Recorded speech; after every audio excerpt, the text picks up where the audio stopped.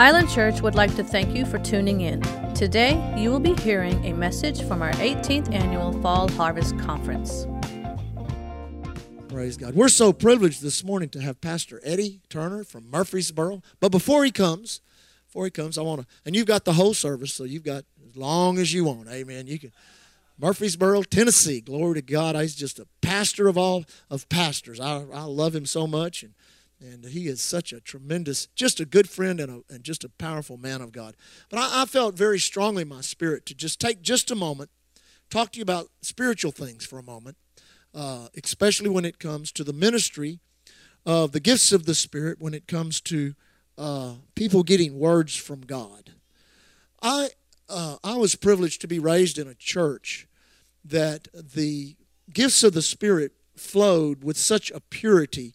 When we were there, I don't know, Dad, how old were the good ones when we first started going in the 60s? They were probably already in their 60s.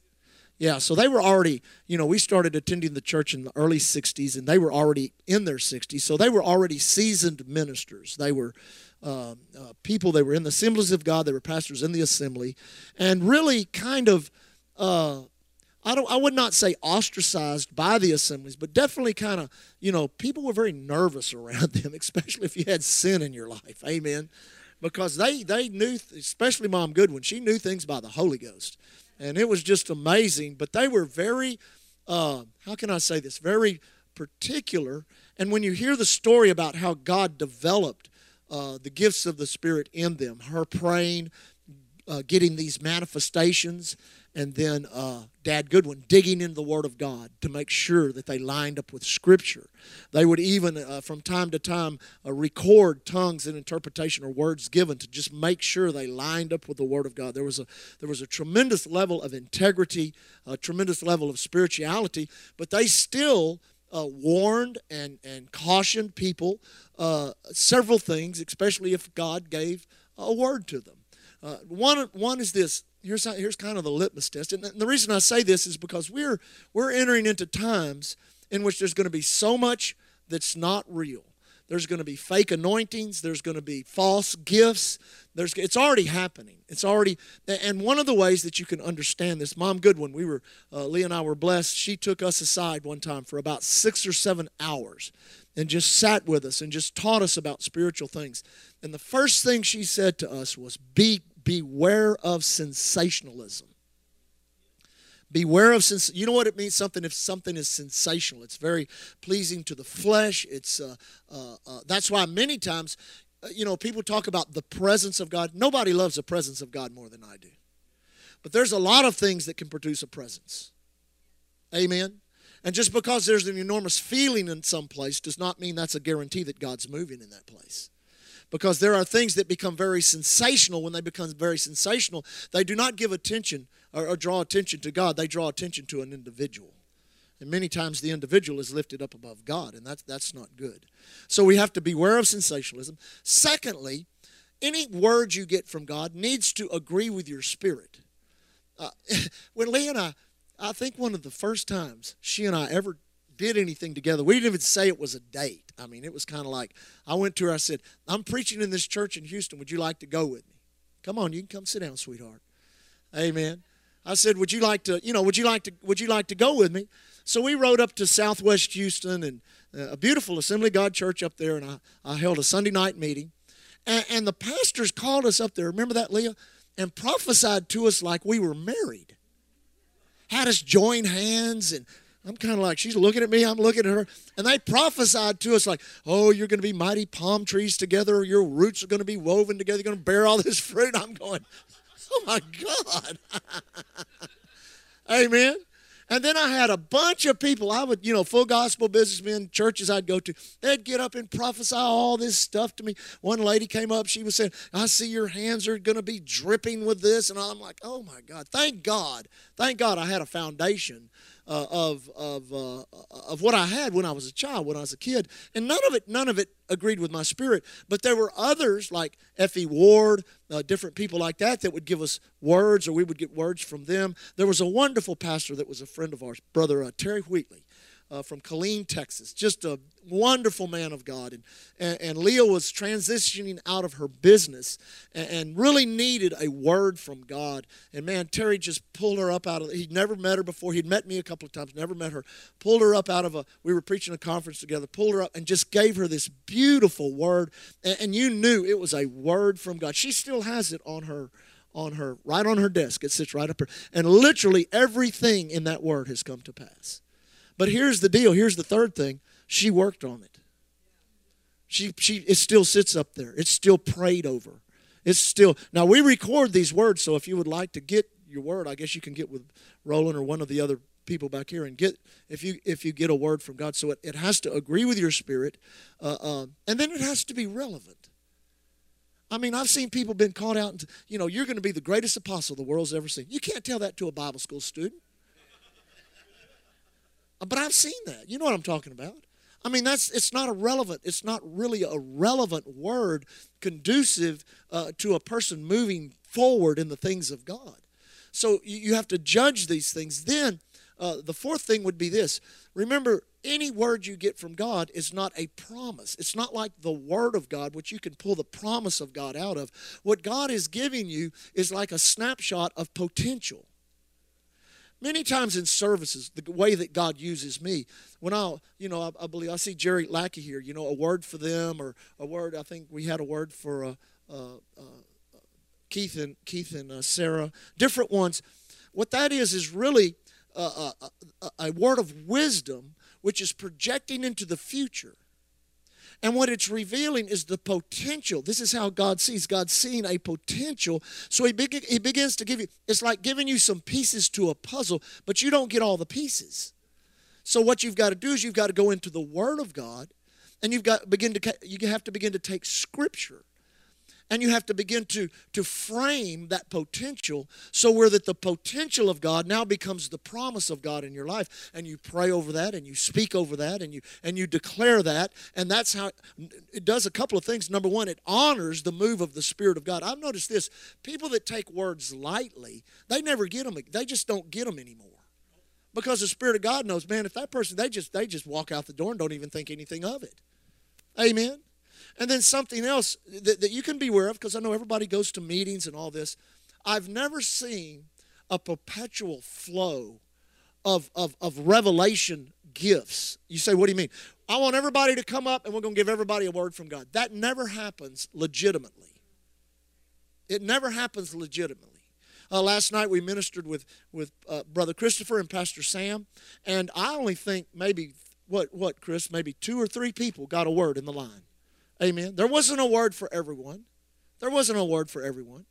But here's the thing. It doesn't mean that God is rejecting you in any way. It doesn't mean that God is going around you in any way. It just means that you're not the one that needed it at that time. Amen. So these things really need to be understood. And then the last thing, I guess this would be, number 5. Familiar spirits are very, very subtle and very deviant. And a lot of people don't understand the operation of familiar spirits. I've seen, there are 2 nationally known ministers that I have been in their meetings and watched them flow in the Holy Ghost, and it was not the Holy Ghost. It was not the Spirit of God. Number 1, familiar spirits will always, they're just what they say they are. They are familiar. The Holy Ghost does not impart impertinent information. This is one of the things that Mom Goodwin taught Leah and I, which means, I don't come up to Pastor Amanda and say, now, you live at 2315 Jones Drive, and your doctor's name is Williams, and, this is not pertinent information from the Spirit. Anybody could get that. Anybody could find that out. And many times there is a sensational atmosphere when that goes on. I mean, it's like, whoa, man, the presence of God is so strong. It's not. It's not the presence of God. It is a sensational atmosphere. And I've seen it sometimes on scales. And we tend to be gullible because we want God. We want a move of God. We want the Spirit of God to move. But sometimes that makes us very gullible. I'll never forget being in Bible school. And bless his heart, Brother Osteen, he was kind of gullible, but he loved God so much that he wanted anything that he even thought God was doing. He wanted that. And so he brought a lady in, and she had a very unusual testimony, and she manifested the stigmata. Does everybody know what the stigmata is? It is a true spiritual manifestation, but it is not a Holy Spirit manifestation. And I sat there on Good Friday of 1985 on the front row, right by the Osteen family, and watched her hands open and close and the blood run down her arms, and I watched the dots come up on her head, and she had on a white dress, and I watched the blood begin to stain her dress on the outside. And I mean to tell you, talk about my hair was standing up on the back of my neck. And she called up a group of people. I don't know, there's about 15 or 20. And is this okay if I just go through this real quick? Because I know you say, well, you shouldn't talk about people like that. Yeah, we need to know these things, especially in this day and hour. So she called up, and there was a pretty good line of people up there. And what was very unusual is she went down the line, and she gave everybody a color: blue and green and red and blue and brown and black and blue. And then she got to the end of the line, and she stood back, and she pointed to this one. She said, now, what color did I give you? And she said, you told me brown. And she said, now, what color is your checkbook? And she goes, it's brown. What color did I tell you? Red. What color is your checkbook? Red. And just right down the line. And then this is what was said: there's a spirit, there's an angel of prosperity here, and these people have been chosen, so write me the largest check you can in this angel of prosperity. Well, I'm like, I'm just a Bible school student. So I left after that service, and I went to one of my mentors' house. Brother F.E. Ward, him and Mama Ward were elderly at the time, and I went in, and I'm telling Brother Ward about this, Papa Ward about this, and he looked me right in the eye, and he said, Rusty, let me tell you something. That's not God. That's not God. And he began to tell me experiences and things that had happened to him. Him and Mama Ward had been missionaries in Puerto Rico, and they knew a priest that had the stigmata, and how he ruled the people with very mean man, and he would manifest this stuff, and people were just scared of him, and he used it to extort them, get money from them, do all kinds of things to manipulate them. It was just terrible. Well, I just kind of, here, I'm in a dilemma. I'm a Bible school student. I'm going to a major church with a very well-known international pastor, and just, but I watched it run its course. And I watched over the years, it had a bad effect on that ministry. Other ministries it went to, it had a really bad effect. And then there were some men that began to pray, and they began, because the manifestations got even more bizarre. Feathers floating down in the. How many of y'all remember that back then when that all happened? Feathers floating down in the deals. And so one individual, actually Brother Charles Capps, that they took a slow motion camera into a meeting there in Tulsa, and they found how she manipulated that and how she did that. But I'm going to tell you what, that fooled literally the major portion of the charismatic leadership back in the early 90s. And listen, in these days, there are things going on out there in churches and in places that are so sensational that are, you come in and there's thousands of people and everybody gets a word from God, and there's gold dust and there's this and that. I remember Lee and I had been in a meeting, and this individual was known in their meeting for their teeth filling with silver and gold. And we were just like, whoa, what a miracle. Come in with a hole in your tooth and walk out with a... And so we were with Mom Goodwin, and I told Mom Goodwin about that, and she looked at me. She said, remember how she said, honey, now if God filled your tooth, would he fill it with silver or gold? I mean, like, don't you have any common sense? And I thought for a minute, and then she said this: a dentist can fill your tooth with silver or gold. If God fills your tooth, he's going to fill it with what he made it with. And I thought to myself, that is just good spiritual common sense. And I watched that ministry, and sure enough, it ended up on the ash heap. So I'm just saying that, number one, because we love the move of the Spirit here at Island Church. We love it. And if I make mistakes, the church knows I'll get up and say it. I was at Lakewood, and when I was in Bible school, Brother Hagin was there. And boy, everybody wants a word from Brother Hagin, because you get a word from Brother Hagin, it's just like getting it from God. Amen. I mean, you know how we were. Amen. So there was a man sitting on the front row. He sang a special song that night. His name was Roger McDuff. Does anybody remember Roger McDuff? So Roger sang this beautiful song. They turned the meeting over to Brother Hagin. So Brother Hagin, he just kind of, you know how he is sometimes. He hem-haws around, walks around, just doesn't say anything. So he turns to Roger and gives this long, the Lord would say unto you that your ministry is fixing to change and blah, blah, blah, blah, blah. And just, you're gonna begin to go into the pulpit and teach the word, because he'd always just been a singer, all he'd ever been. And it just, the crowd was getting more excited. And Roger, he got up and did a little dance and all this kind of stuff. And everybody thought, oh, praise God, God has spoken here tonight. So Brother Hagin took off, started teaching. He taught about 15 minutes, then he kind of stepped back and he crossed his arms. I watch people. I like to watch people, especially those that flow in the Spirit. Amen. And he just had this perplexed look, and he walked over to Roger and he said, Roger, that wasn't God. That was just me.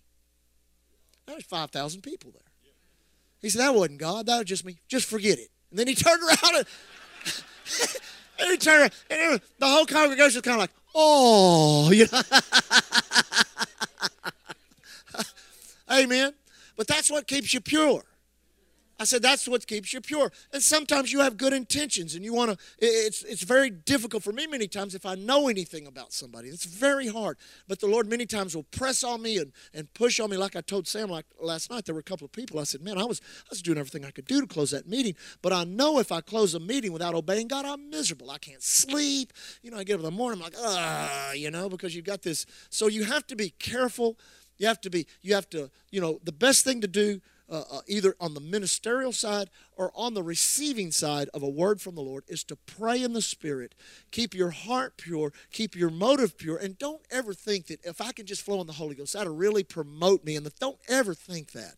That's never the right motive. The last thing I'll say is this. If God ever uses you, and it's an awesome thing for God to use you.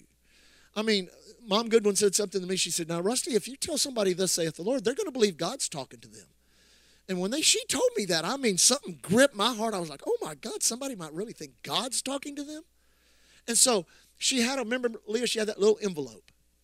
And she said, now, if this envelope comes in the mail and it has a check for $10,000, he said, you don't take the check out and lay it on the counter and wave the envelope around. So tell her, look at this envelope I got. Look at that. You don't do that. And she pointed at me and said, you're just the envelope. That's all you are, is the envelope. The gift is God. The gift is of God. Amen? Praise God. Does that help you? Glory to God. What an honor to have Pastor Eddie Turner. Come on, Brother Eddie. Give him a big hand clap and a welcome as he comes. God bless you. Amen. I love you, brother. Amen. Man, I listen to him, and I hear myself saying to myself, just sit down over there and shut up.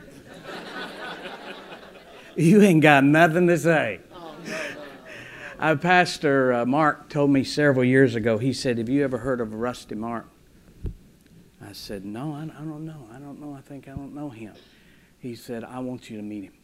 He says he operates in the gifts of the Spirit in a very unique way, and he's true.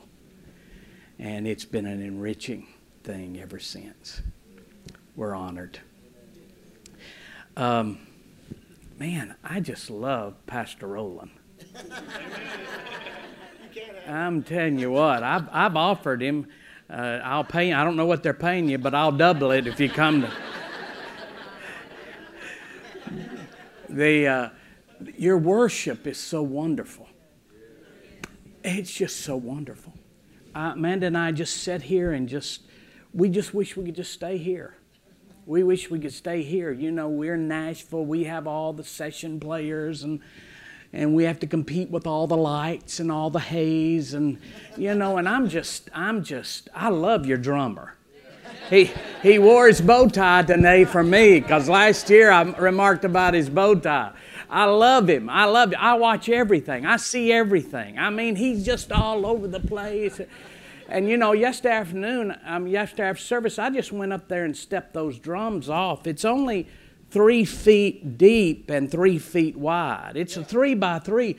You come to our church, they got the drum cage is bigger than my master bedroom in my house.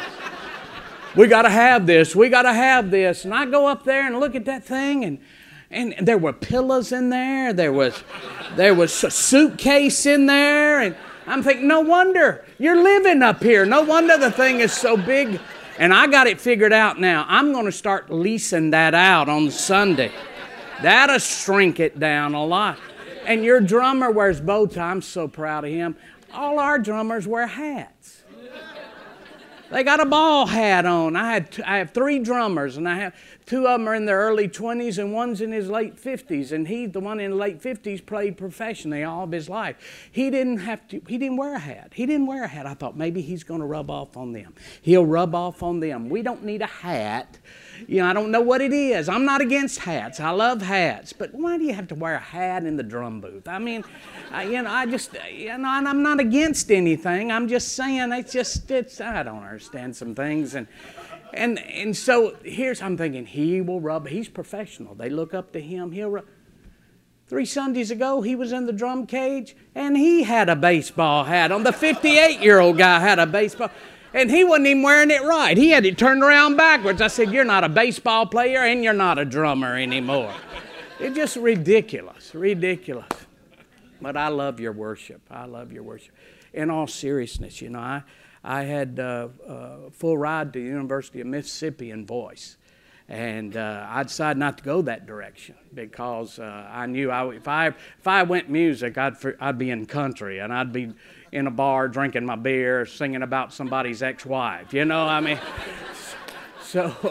So I just stayed away from it completely so I could stay in faith. And but your team is wonderful. They're just absolutely wonderful. And they sound good. Wonderful blend. It's not too loud. Listen, when it has to be so loud that you can't hear yourself worship, there's something wrong with it. And we go to a lot of places that I can't even hear myself sing, and I'm a good singer. And I can't even hear myself sing. So it's absolutely wonderful. I just love church. I love church.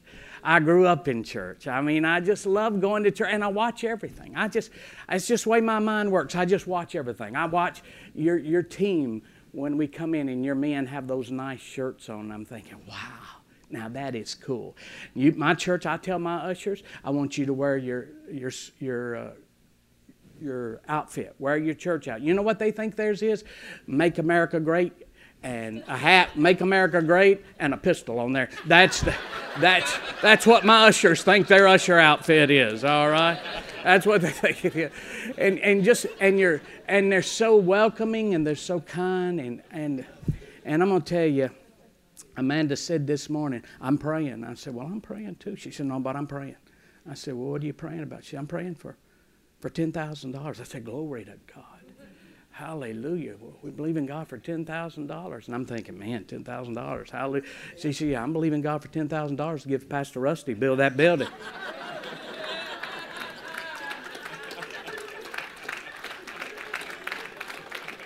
So I'm not coming back next year.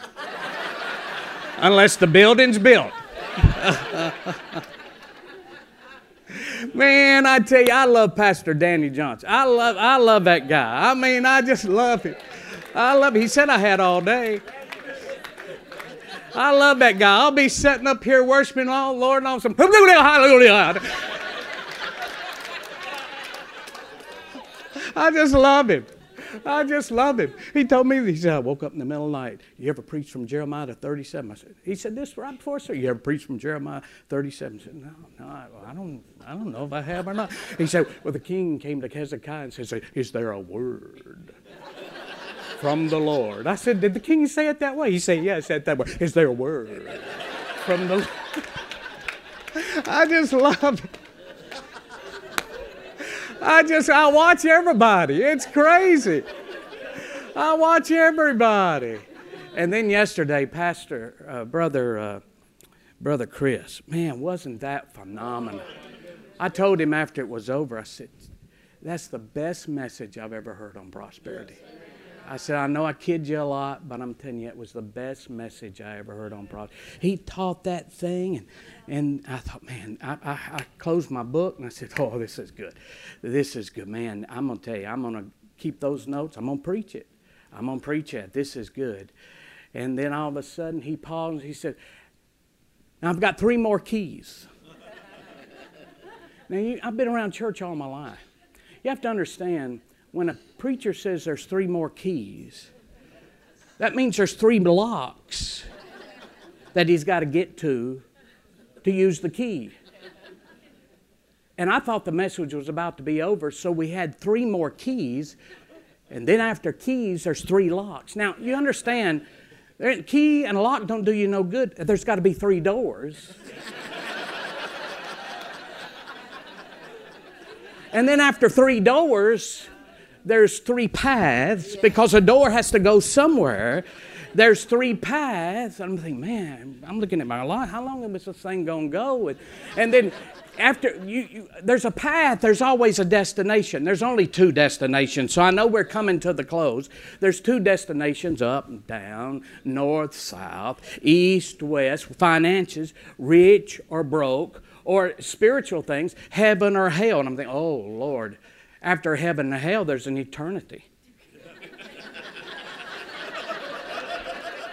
We're never going to get finished with this message.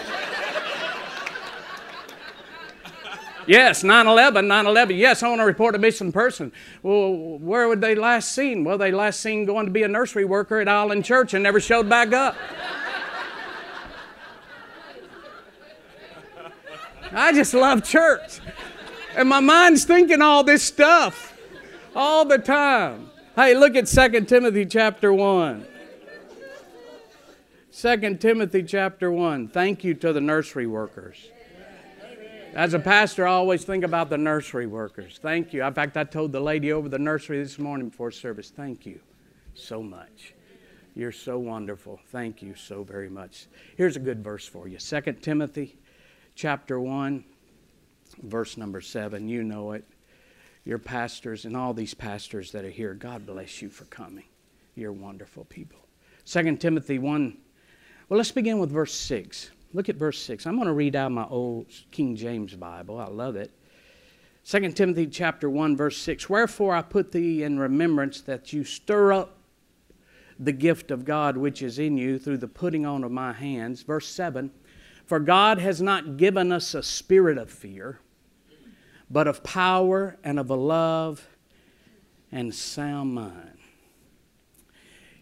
You don't have to be a rocket scientist to figure this out, that there is a general unrest and anxiety that has been leased upon our nation. A general unrest and anxiety that has been leased upon our nation. And no country and no nation, not only our nation, but no country and no nation is immune from it. And it's the spirit of fear. You know, they tell us about a natural fear. There's a thing called a natural fear. A natural fear is usually a warning sign of impending danger or a life-threatening situation. A natural fear serves as a warning signal that your life might be in danger or there's a life-threatening situation. A natural fear kind of triggers what is referred to as the fight or flight response. The fight response causes us to defend ourselves, but the flight response causes us to get out of the way from a dangerous situation. That's just a natural fear. But what we're dealing with is not a natural fear. This is the spirit of fear. The spirit of fear is a fear that is imagined and brings torment when the evidence of danger is not real or factual. The spirit of fear is a fear that is imagined and brings torment when the evidence of danger is not real or factual. The spirit of fear is not a momentary fright, such as an unexpected loud noise or someone hiding around the corner and jumping out and trying to scare you. That's not the spirit of fear. The spirit of fear is a demonic force that is paralyzing people with hopelessness and extreme panic. I just read this week in the state of Tennessee already that the drug-induced overdoses and deaths already this past week in the state of Tennessee has already eclipsed all of 2019, and we have 200, and we still have 2.5 months left to go in this year. I have several friends who are mental health counselors, mental health experts, and they all are saying their counseling centers are seeing an uptick in people, because the spirit of fear is causing extreme panic in people's lives. We all understand we're dealing with this thing called COVID-19, the coronavirus. And they're talking about a vaccine that's coming out. And we're so thankful for that. You know, vaccines have been a great help to humanity over the years. Measles would still be running rapid if it wasn't for a vaccine. Polio would still be running rapid if it wasn't for a vaccine. Whooping cough would still be running rampant if it wasn't. Thank God for vaccines. I want you to know God has given us a vaccine for the spirit of fear. And it's found right here in 2 Timothy chapter 1, verse 7. For God has not given us a spirit of fear, but power, love, and sound mind. Everybody say, I have a vaccine, for the spirit of fear. And I tell you what fear will do, the spirit of fear will do. Not just a momentary somebody saying boo to you or a loud noise you hear in your neighborhood. That's not what we're talking about. We're talking about the spirit of fear, something that grabs hold of you and torments you, and the evidence is not factual or real. That's the spirit of fear. And I tell you what it will do. It has caused millions of people to seek a vaccine from natural methods, but you cannot deal with a spiritual problem from a natural point of view only. For God, you know, the Bible says the weapons of our warfare are not carnal, but mighty through God to the pulling down of strongholds. And what we have now is we have a whole nation of people on panic medicine, anxiety medicine, nerve medicine, because they are trying to treat the symptoms of the spirit of fear. And you can calm your bodies with those things, but you cannot eradicate the root cause of it, the spirit of fear, because the spirit of fear cannot be eradicated with natural weapons. Yes.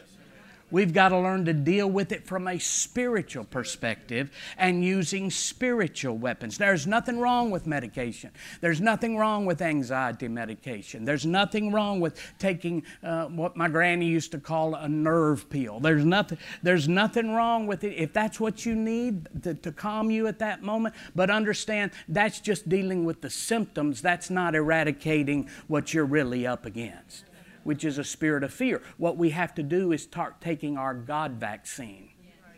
And He gives it to us, 2 Timothy 1:7, for God has not given, God has not given us a spirit of fear. So spirit of fear is not from God. Okay, it's not from God. Here's what I've learned. When you surrender to the spirit of fear, well, I'm not going there, I might get this, or I'm not going there, I might get this, or they might give that to me. Listen, when you surrender to the spirit of fear, you are not protecting yourself. You are forfeiting your future. When we surrender to the spirit of fear, we think, fear says, don't do that, you'll get this, don't go over there, you'll get that, don't touch that, you'll get that. See, when we don't get on that plane, it might crash, all that kind of stuff. When you and I surrender to the spirit of fear, we're not protecting ourselves. What we're doing is we're forfeiting our future. Satan will try to tempt you to think you're protecting yourself, but you're not. You're forfeiting your future. For God has not given us a spirit of fear. What's He given our vaccine? Power, love, and sound mind. I want to talk about two of them real quickly. Power. The word power there, you've heard your pastors preach on it, and your pastors can do a lot better job than I can. But it comes from the word dunamis, God's mighty power. It's where we get the word dynamite. Dynamite. And it literally means God's explosive power. God has not given us a spirit of fear, but explosive power. He's given us a spirit of power. Now, here's one I know about dynamite. Dynamite's wonderful, and it's a scary thing to look at, a box full of dynamite, but it doesn't do any good to anybody until it's ignited. And here's what happens when the spirit of fear comes. When you hear some disturbing news, or you feel something or see something that scares you, you see something on TV that's, I don't know about you, I stopped watching the news on television. You see some of that stuff and it starts working on your mind. You hear some rumor, you get on social media and you see all of this stuff and it starts working on your mind and scaring you. What happens? The spirit of fear will cause anxiety to come, nervousness to come. You start feeling frightened. And as a Christian, at that moment, you don't feel power. I thought I had the vaccine of power. You don't feel power. Dynamite in a box doesn't do any good.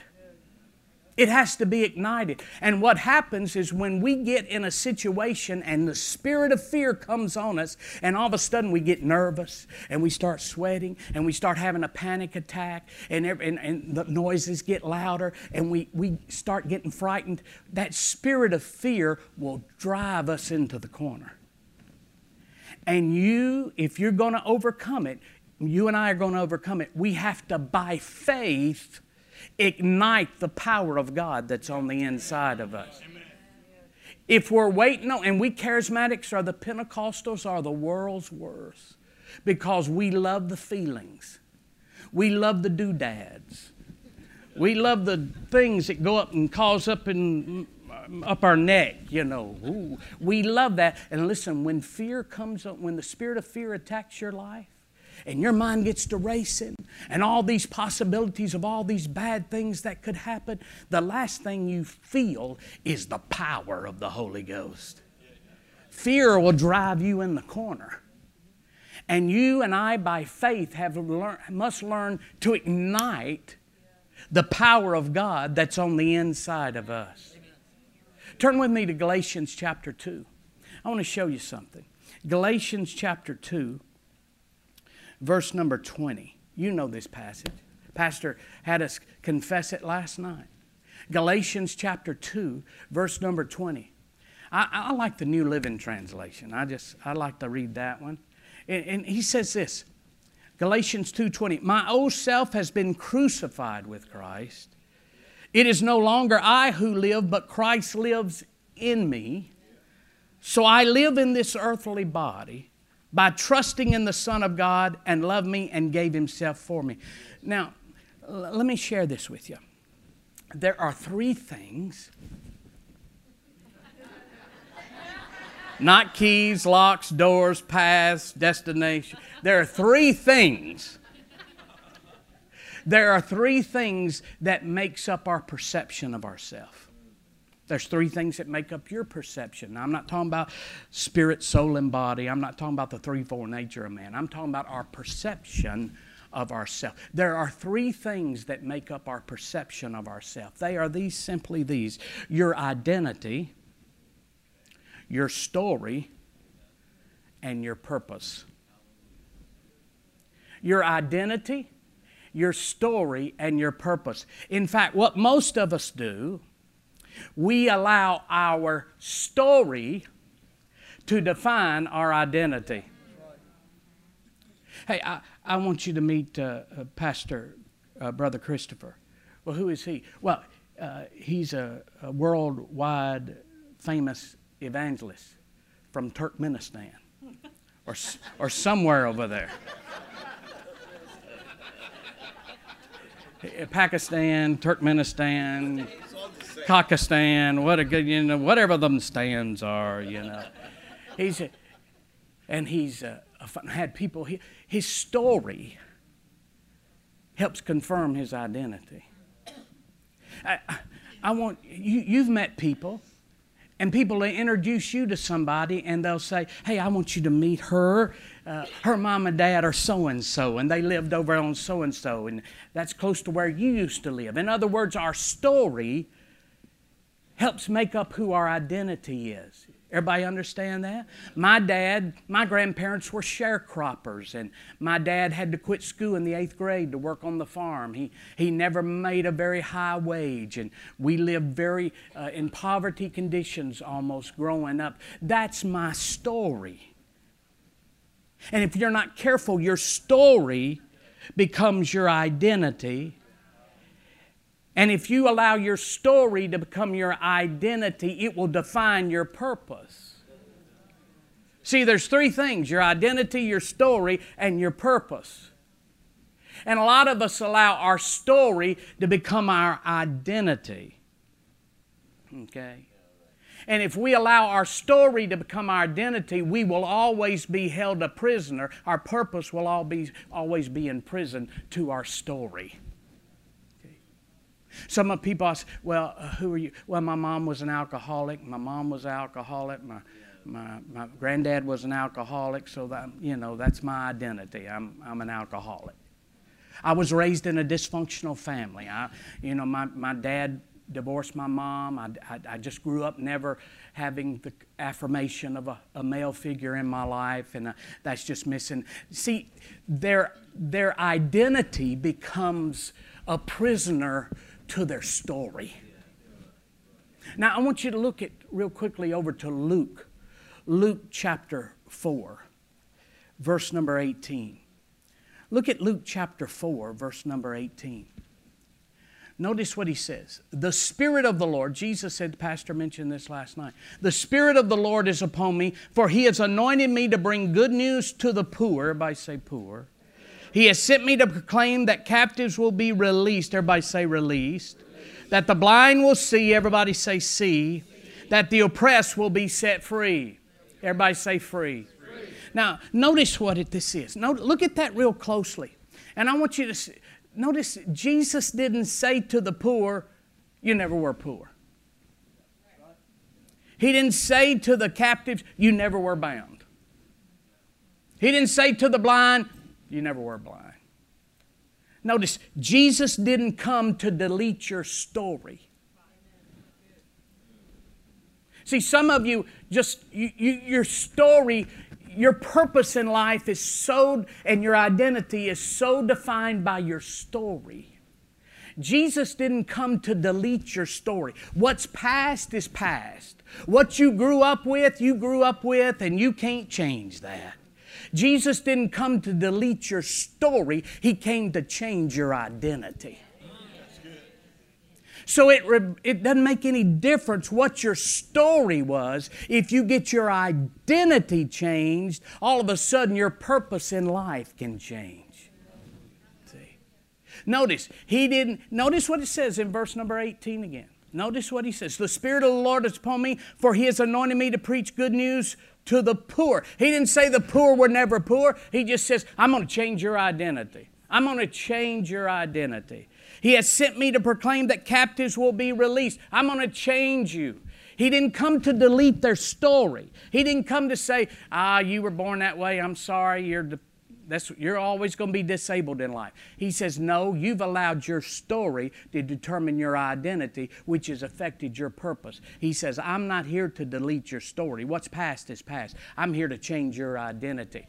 And your identity now, Galatians 2:20, it is no longer I who live, but Christ lives in me. So when the spirit of fear comes on you, the old man that used to give in to it, that used to be intimidated by it, that used to get in the corner and be bound by panic attacks and anxiety, that's the old man.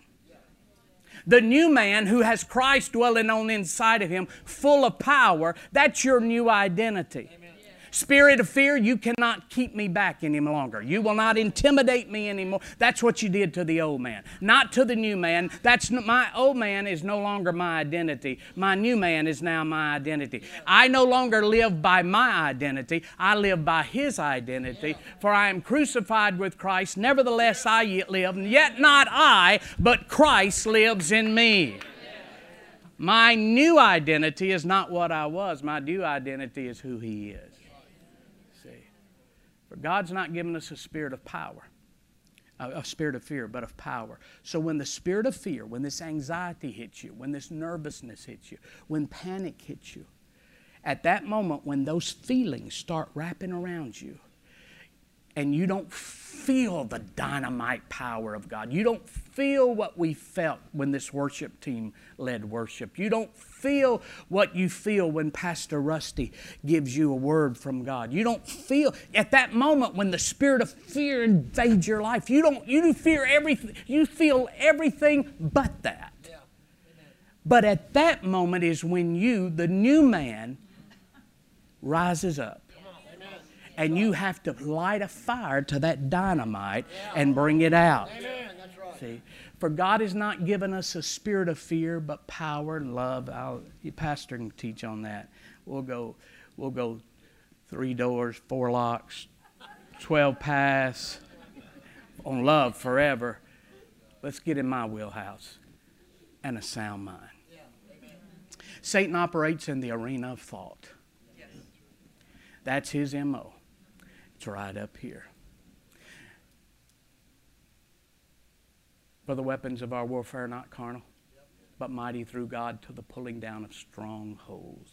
Casting down imaginations. Imagination's a picture of a thought. Casting down imaginations in every high thing that exalts itself against the knowledge of God, and bringing into captivity every thought to the obedience of Christ. Satan operates in the arena of thought. Now go back to 2 Timothy chapter 1, verse number 7 or 6. 2 Timothy chapter 1, verse number 6. Notice what he says. We always emphasize verse 7. For God's not given me a spirit of fear, but power, love, and sound mind. But look at verse 6. It hinges on verse 6. It don't work for you unless you know verse 6. Verse 6 says, this is why I remind you. You got to remember. You got to get your mind kicked back into gear. That you're not the old man. Your identity is not an old man succumbing to fear. The greater one lives on the inside of me. The power of God is resident on the inside of me. The love of God has been shed abroad on the inside of me. You got to remember, he's saying, I want to remind you of this. He didn't say, now, I'm going to give you a word when this happens. He said, you just got to put your memory back into focus on what God has deposited on the inside of you. Amen. See, God's not given us a spirit of fear, but power, love, and sound mind.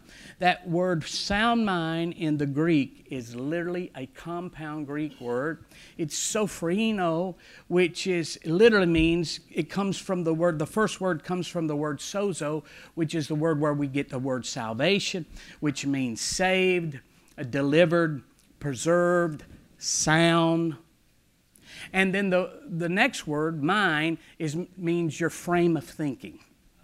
Your frame of thinking. So listen to what it says. God has not given you a spirit of fear, but power, love, and a mind. Literally, it says that this, if you do it correctly, it says He's given you a mind that's been resuscitated, revived, delivered, and saved. That's good. That's good. Way of thinking. And what happens when the spirit of fear gets on us, we want to revert back to that old mind.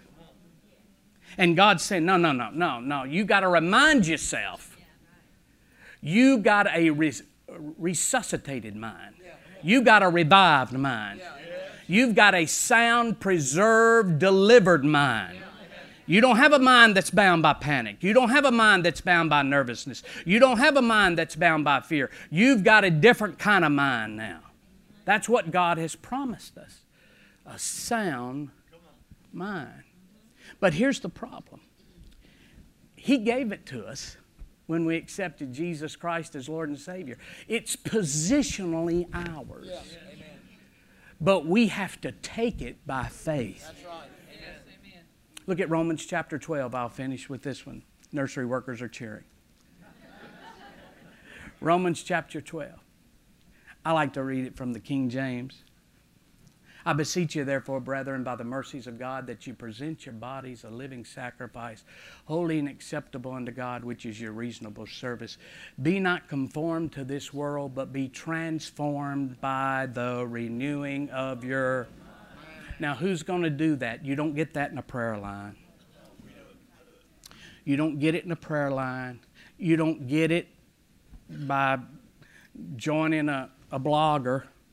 That's wonderful. I love bloggers. I listen to bloggers, have several I listen to all the time. You don't give it, honestly, by somebody giving you a word. I thank God for words.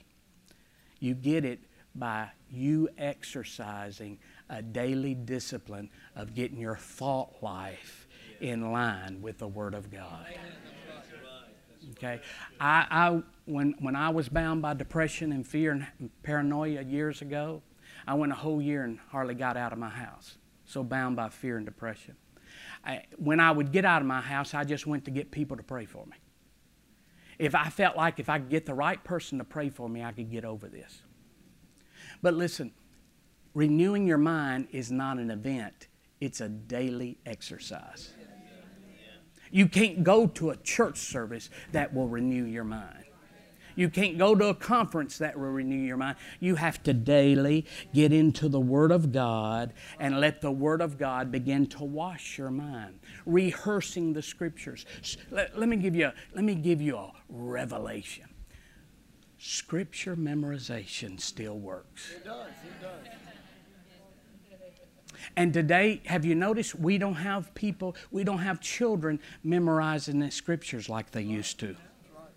You'd come out of a Sunday school class years ago, a Bible study class, everybody knew the Scripture. You had to come back next year to get candy, and you see why I knew a lot of Scriptures. That's the reason. When I was, you get candy, you got to say your Scripture. And I thank God for all these translations. I thank God for all these translations. They're wonderful. But what it's done to us is we don't have no one go-to chapter. And the wonderful thing about the King James, I know it's goofy at times, but it has a poetic flavor to it. It's just got a flow, and it's easy to memorize. It's easy. And even though you don't know, it might not be how you talk, and you might not use these and thous, but I'm going to tell you, the devil's still scared of the Word of God. And if you speak the Word of God out and constantly rehearse that in your mind, it will stop leaving room for Satan to begin to torment you with the spirit of fear. See? Have you ever got ready to fly somewhere and the night before you see some movie or some report about a plane going down? Usually happens when we get ready to fly overseas to minister, there'll be some kind of report of some plane going down. So for 2 nights before I get on that plane, I got to deal. I got to kick that stuff out. I can just see Manda going down and me just being suspended in the air because I got the Holy Ghost. And I'm...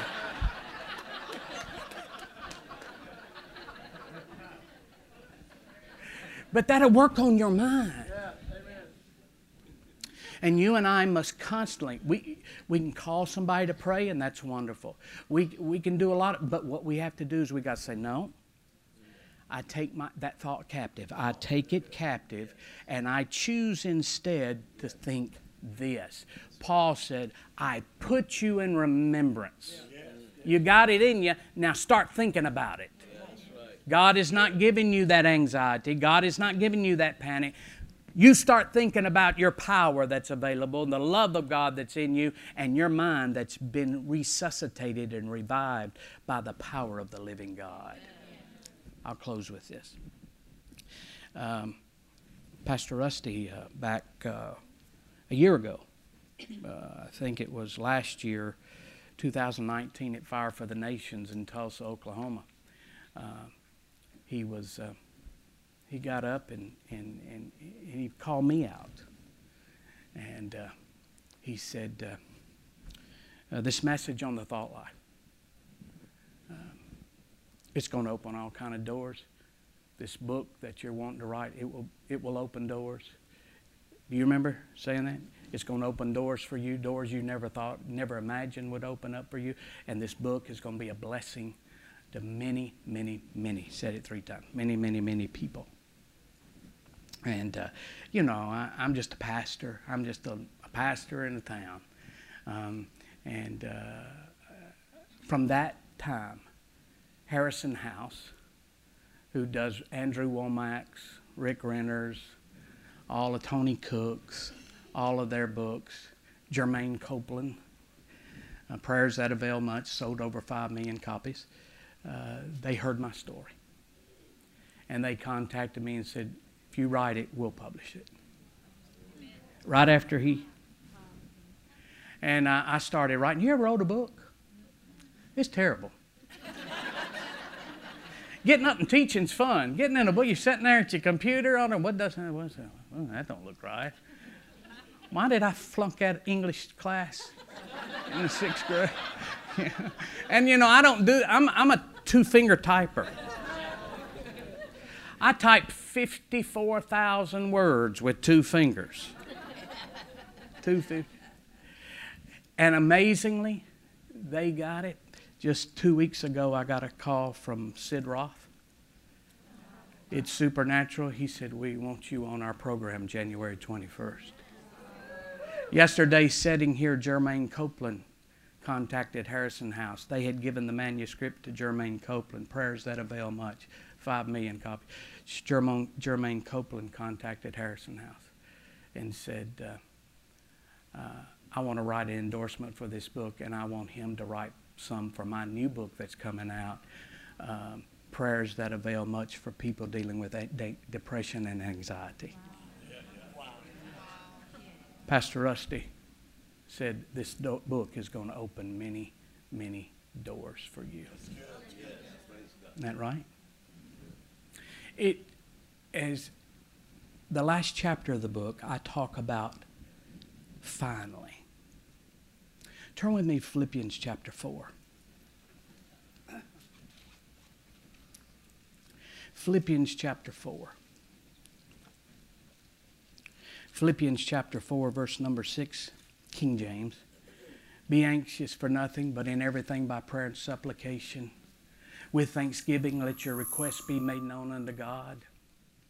And the peace of God that passes all understanding shall guard your hearts and minds through Christ Jesus. Verse 8, finally, brethren, whatsoever things are true, whatsoever things are honest, whatsoever things are just, whatsoever things are pure, whatsoever things are lovely, whatsoever things of a good report, if there be any virtue, and if there be any praise, what's that next word? Think on these things. You know, all of us that are Christians, especially us in the Word of Faith camp, Charismatic camp, Pentecostal camp, all of us, we understand about prayer. We've been taught about prayer, being taught by prayer, going deeper in prayer. And you know, we can get in seasons of prayer and be praying about things that are troubling us or challenging us or that we have in front of us. And you know what I mean when I say this. And you can get to that point where you pray through. Anybody remember I heard that term, praying through? My granny used to say to me, I'd say to her, this is Barn, well, you just need to get in there and pray through. Get down to the altar and pray through. Yeah. Just get down to the altar and pray through. And I can't really explain to you what praying through means, but you know when you arrive there.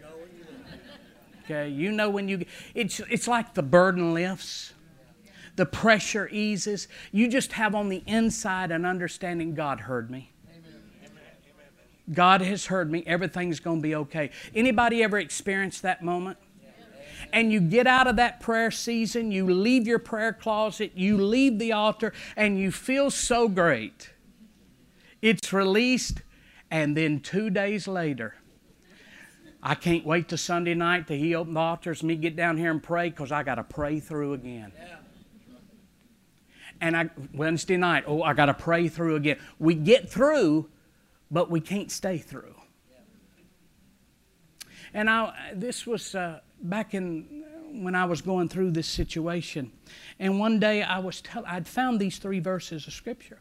And I told the Lord, I said, Lord Jesus, this part of this works, but something's wrong. I said, you said be anxious for nothing, but in everything through prayer and supplication, let your requests be made known to God. And the peace of God that passes all understanding shall guard your hearts and minds.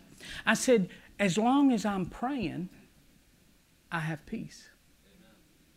Anybody know what I'm talking about? As long as I can stay in that prayer closet, if I can get in that flow, if I can get in that zone, if I can get where the presence of God is, I have peace. I said the peace is there. But I said the guard starts leaving. I can't pray 24 hours a day. And I do good for 2 hours. I do good maybe for a day, maybe for 2 days, but then the guard leaves. And you said, if in everything by prayer and supplication with thanksgiving, let your requests be made known unto God, and the peace of God will guard your heart and mind. I said, as long as I'm praying, the guard stays guarding. Yeah, amen. But I can't pray 24 hours a day. I got other things to do. I got to play Madden football. On video games.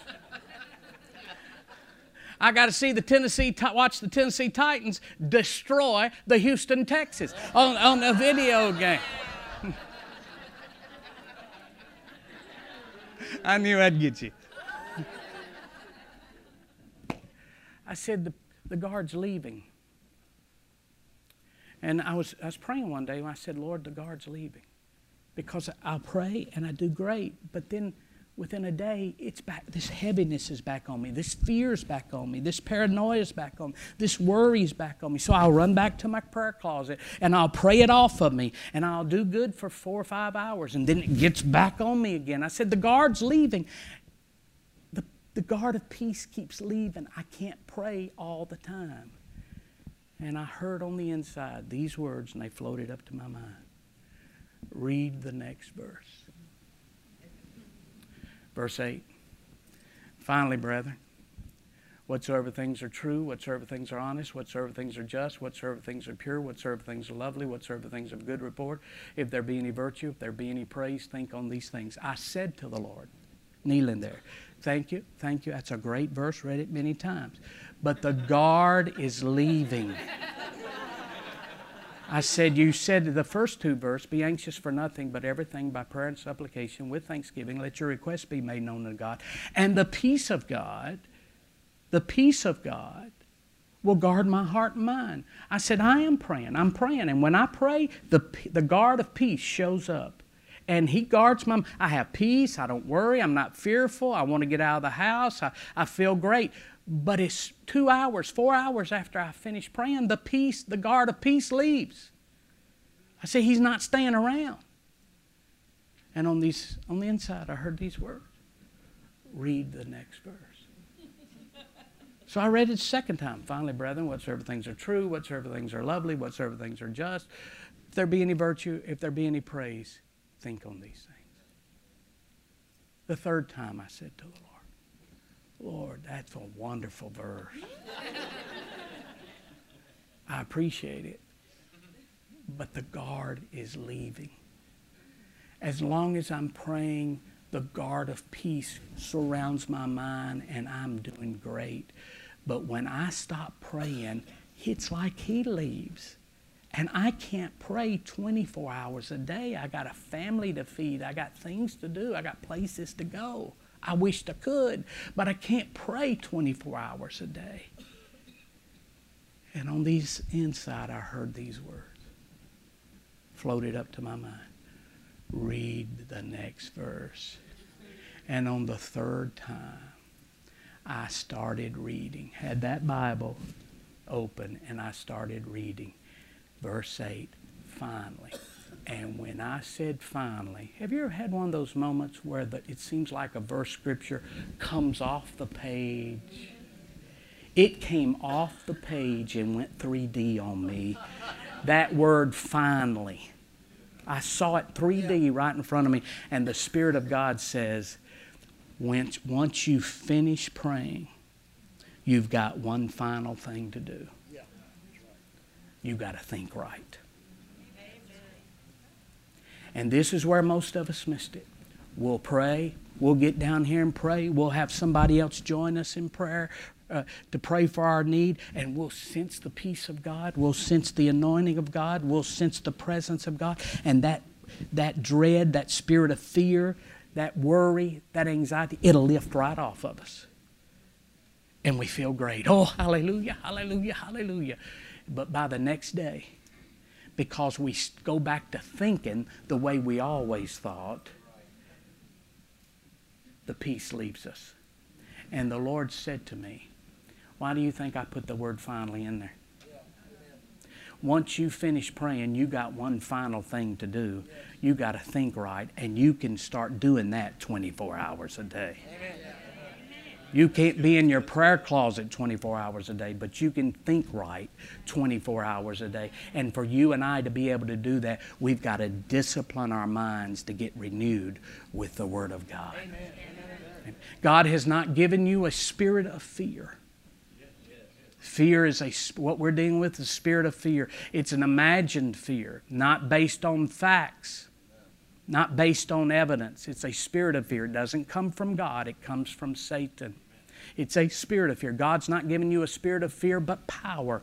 You've got the explosive, dynamite power of God on the inside of you, but fear will intimidate you and make you feel like that there's no dynamite on the inside of you. That power has to be ignited by faith. God has not given us a spirit of fear, but power, love, and a sound mind. You have a mind that has been revived, resuscitated, delivered, preserved, and sound frame of thinking. But you've got to exercise it by faith. You've got to be put in remembrance of that when that intimidation and fear tries to get on you. You literally say, how do you do it? You just say, no. I've literally been driving down the road and had to pull off the side of the road and walk around my car and say, no, I'm not thinking that. I refuse to entertain that thought in my life one more time. This is a spirit that's trying to torment my mind. Satan operates in the arena of thought. Everything begins with a thought. Everything begins with a thought. Matthew chapter 15. One final scripture. Matthew chapter 15. Turn over to Matthew chapter 15. Let me show you. This is it, I promise you. Matthew chapter 15. Look at Matthew chapter 15. Verse number 9. Let's look at verse 17. Do you not yet understand? Matthew 15, verse 17. Can you throw that one up there for me? Matthew 15, 17, 18, 19, 20. Do you not yet understand that whatsoever enters in the mouth goeth into the belly and is cast out into the draught? Anybody need a revelation of that? Pastor Rusty last night, he was teaching. Oh, man. He shared things out of that scripture last night, and I was with him till he got on that second circumcision. And I had to cross my legs, and then my mind started going, I thought, and I had to bring it back around to get some more revelation. I mean, my mind was, that second, do you yet understand that whatsoever entereth in at the mouth goeth into the belly and cast out into the draught? Verse 18. But those things which proceed out of the mouth come forth from the heart, they defile the man. Yes. Verse 19. For out of the heart proceed what? Murders, adulteries, fornications, thefts, false witness, blasphemies. We quote that verse all the time. We've read that verse all the time, and we mostly go right by it. Notice what he said. For out of the heart proceed evil thoughts, murders, adulteries, fornications, thefts, false witness, blasphemy. Everybody says. Now look at go to verse 19. For out of the heart proceed evil thoughts, murders, adulteries, fornications, thefts, false witness, blasphemy. Look at verse 20. Go to verse 20. Can you put these are the things which defile a man. Oh, yeah, murder defiles a man. Yeah, of course it does. Theft defiles a man. Yeah, of course, adultery defiles. Yeah, we understand that. That wasn't the first thing that came out. The first thing that came out that defiled you was evil thoughts. Because, see, murder begins with a thought. Adultery begins with a thought. Fornication begins with a thought. You stop it right up here, and you never have to worry about doing those things that will defile you. But you got to get your mind under control.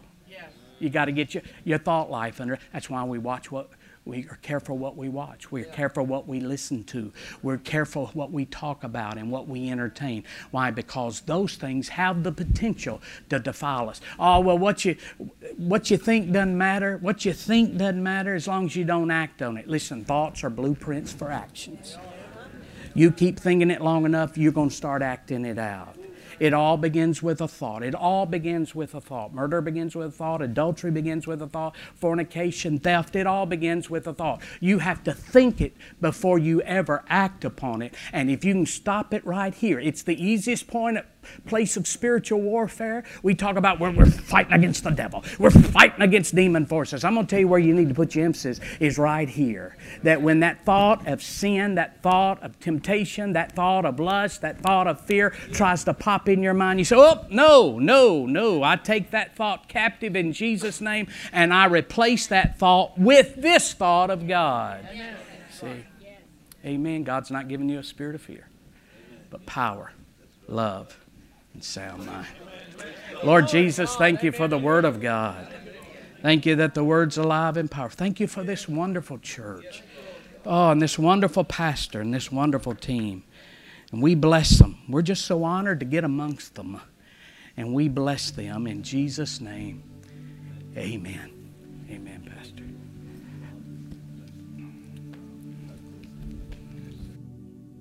Hallelujah. You know, the Bible shows us very plainly that one of the signs of apostasy, and that apostasy means that people reject the reality of the truth of the Word of God and they depart from it. They leave it. That one of the signs of it is they shall not endure sound teaching. They shall not endure. There's an element of endurance to sound teaching that you have to force your flesh and your mind to stay focused. You have to receive it. You can't just, well, that was good. You know, like the old story goes, what did the preacher preach on Sunday? I don't know, but it sure was good. You know, you can't be that way, especially in this day and hour. There is so much out there. I saw a statistic on COVID-19 the other day on the psychosomatic recidivism of COVID-19 being about 60% of persons who actually get the disease through suggestion. Now, how does that work? Amen? I mean, that's just, they get it through suggestion. And there's so much suggestion in the news media and all these different outlets. What are you going to fight that with? I know at times the church, here at Island Church, you must probably get a little, I don't know, frustrated at me because so much of what I do is confession-based. Our confession over our offering. Right now we're confessing and we're pushing back against COVID with a healing confession. Other times we confess over missions offerings. We confess over our buildings. And a lot of times people, well, number one, first of all of our confessions here at our church are inspired by the Holy Ghost. That means I'm giving those confessions out to the church in obedience. Amen? In obedience. Secondly, I'm wanting through repetition to develop a thought pattern in you to where you think on finances or sickness and or whatever it is, or even things in your mind that you know, David said, we can't fight a thought with a thought. You can't do that. It does not work. You have to speak to the thoughts that come into your mind. David said, I will say of the Lord. I've caught myself on. I was on a flight one time, Pastor Eddie, to Ireland, and when we got up the East Coast and we made that turn over the North Atlantic, and the pilot said, "Now I'm going to put on the seatbelt sign. I don't want anybody moving around." And I watch because I've learned a few things on flights. When you see the stewardesses sitting down and buckling up, you know something's fixing to get wild. And I'm telling you, that plane began to jump and pitch, and it was in the winter. And we'd go up and we'd drop, and we'd go to the right and we'd come back to the left. I mean, it was a roller coaster ride for 4 hours. In my mind, I could see him coming to the house, knocking on the door. I could see the pastor, you know, where we don't even have a body to bury and all this. And I remember just saying out loud, the guy next to me thought I was crazy. I remember saying out loud, Pastor Eddie, I don't care. God has not given me a spirit of fear, but of power, love, and a sound mind. If this airplane breaks apart in the air, I'm going to ride the wing down, and they're going to find me standing on that wing. And did you know I just fell asleep after that? That guardian that guards your mind just came to attention. And I did not let those thoughts of fear. People were wringing their hands. Bless their hearts. There were 3 nuns sitting behind me about 3 rows, and I was on the aisle, and they were wearing those beads out, man. I mean, they were rubbing those beads. I mean, those things were, by the time we got to Dublin, those beads were shiny polished. I'm telling you. Amen. But you got to fight, and especially in this day and hour, there is so much material that's of hell, so much material that's of Satan. And it is designed to stimulate your imagination and put that oppression, and that's what the enemy has aimed that oppression at, is at the church. The world lives under it all the time.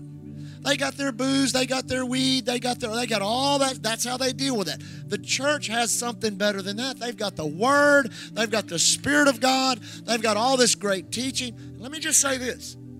You couldn't have sat in a better place to hear what you heard this morning. No seminary, no college advanced master's class of theology. You could not have sat and listened to a better manifestation of teaching designed to go into your heart. Now listen to this, and to be acted upon. To be acted upon. Everyone here, you say, oh, we should call us up and pray for us. That's not your answer. Hands being now let me just say this. There are times when you do need ministry. When you get beyond your own personal help. I've ministered to people who you could see that spirit of oppression on them. Then they needed someone to take authority. But listen, that is a temporal thing that gives you an opportunity to obey exactly what he was doing. All that is a temporary thing. Many times healing is the same way. I've seen people that get great relief at the altar, the symptoms are gone, but then they don't go back and take the Word of God and use it to fight those symptoms off, because the enemy will always try to bring a counterattack to your mind, to your body, to your finance, but God has given us mighty weapons. Amen? Mighty weapons. So thank God for that. Amen. So we're gonna make our healing confession again tonight. After and I invite you to, when you go home, just begin to speak that. Remember what we said. We want to get on the front end of COVID. Thank God for the healing power of God. We can minister to you on the symptom side, but let's get on the front end of this thing, and let's learn it in this pandemic so that we'll know it in the next one. Amen. Tonight, Pastor Christopher Allam will be speaking. Amen. Give Brother Eddie a hand clap. Amen. Praise God. We need to get him down here for a conference on that, for about three or 4 days on that. Amen. You like Galveston enough to come do that, don't you? Amen. Praise God. Praise God. Now I've had several people ask me about a special offering for feeding the pastors that Pastor Christopher Allam is feeding. And I'm going to go home and I'm going to pray about tonight's offering in its entirety will go to. We're going to give Brother Christopher an offering for himself, for his labor. He's worthy of his labor. Amen. But then tonight's offering will go to feed these pastors that without this food, their families would starve. And I think even during this conference, you picked up 135 more pastors. So we've got 135 more we need to feed. Amen. And so tonight's offering in its entirety, yesterday's offering was over $80,000. So Island Church, here we go. And I've been counseled greatly by some of these. We're not going to take our building fund anymore and sow it into missions. We're going to use our missions money for that. Amen. We're going to build that building. Get in faith. We're going to believe God that the rest of this year, that when January the 1st, after our fall harvest, what do we call it on it? New Year's Eve celebration service that we do.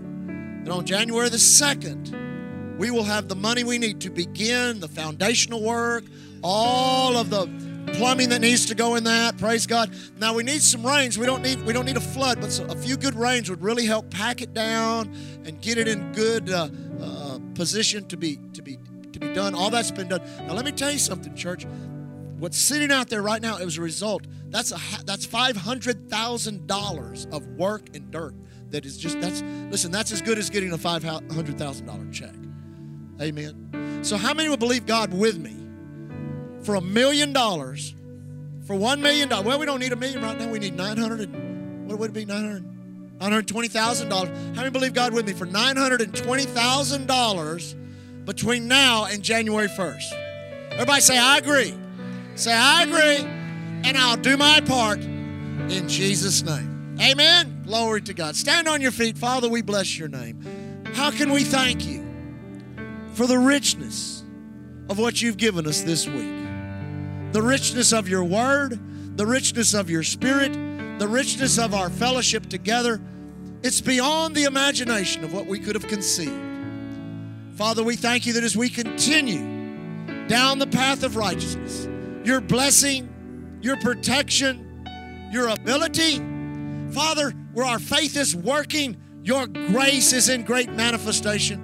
And Lord, where we make mistakes, we thank you that your mercies are new every morning. Great is your faithfulness. Thank you, Heavenly Father. Now, Lord, bless our afternoon. Protect us, keep us safe. Bring us back tonight, and we will rejoice. It will not be the end, but a new beginning of that which you're doing in our lives. In Jesus' name, God bless you. We hope the Word of God has blessed you today. If you would like to hear more messages, please visit our website at islandchurchgalveston.com.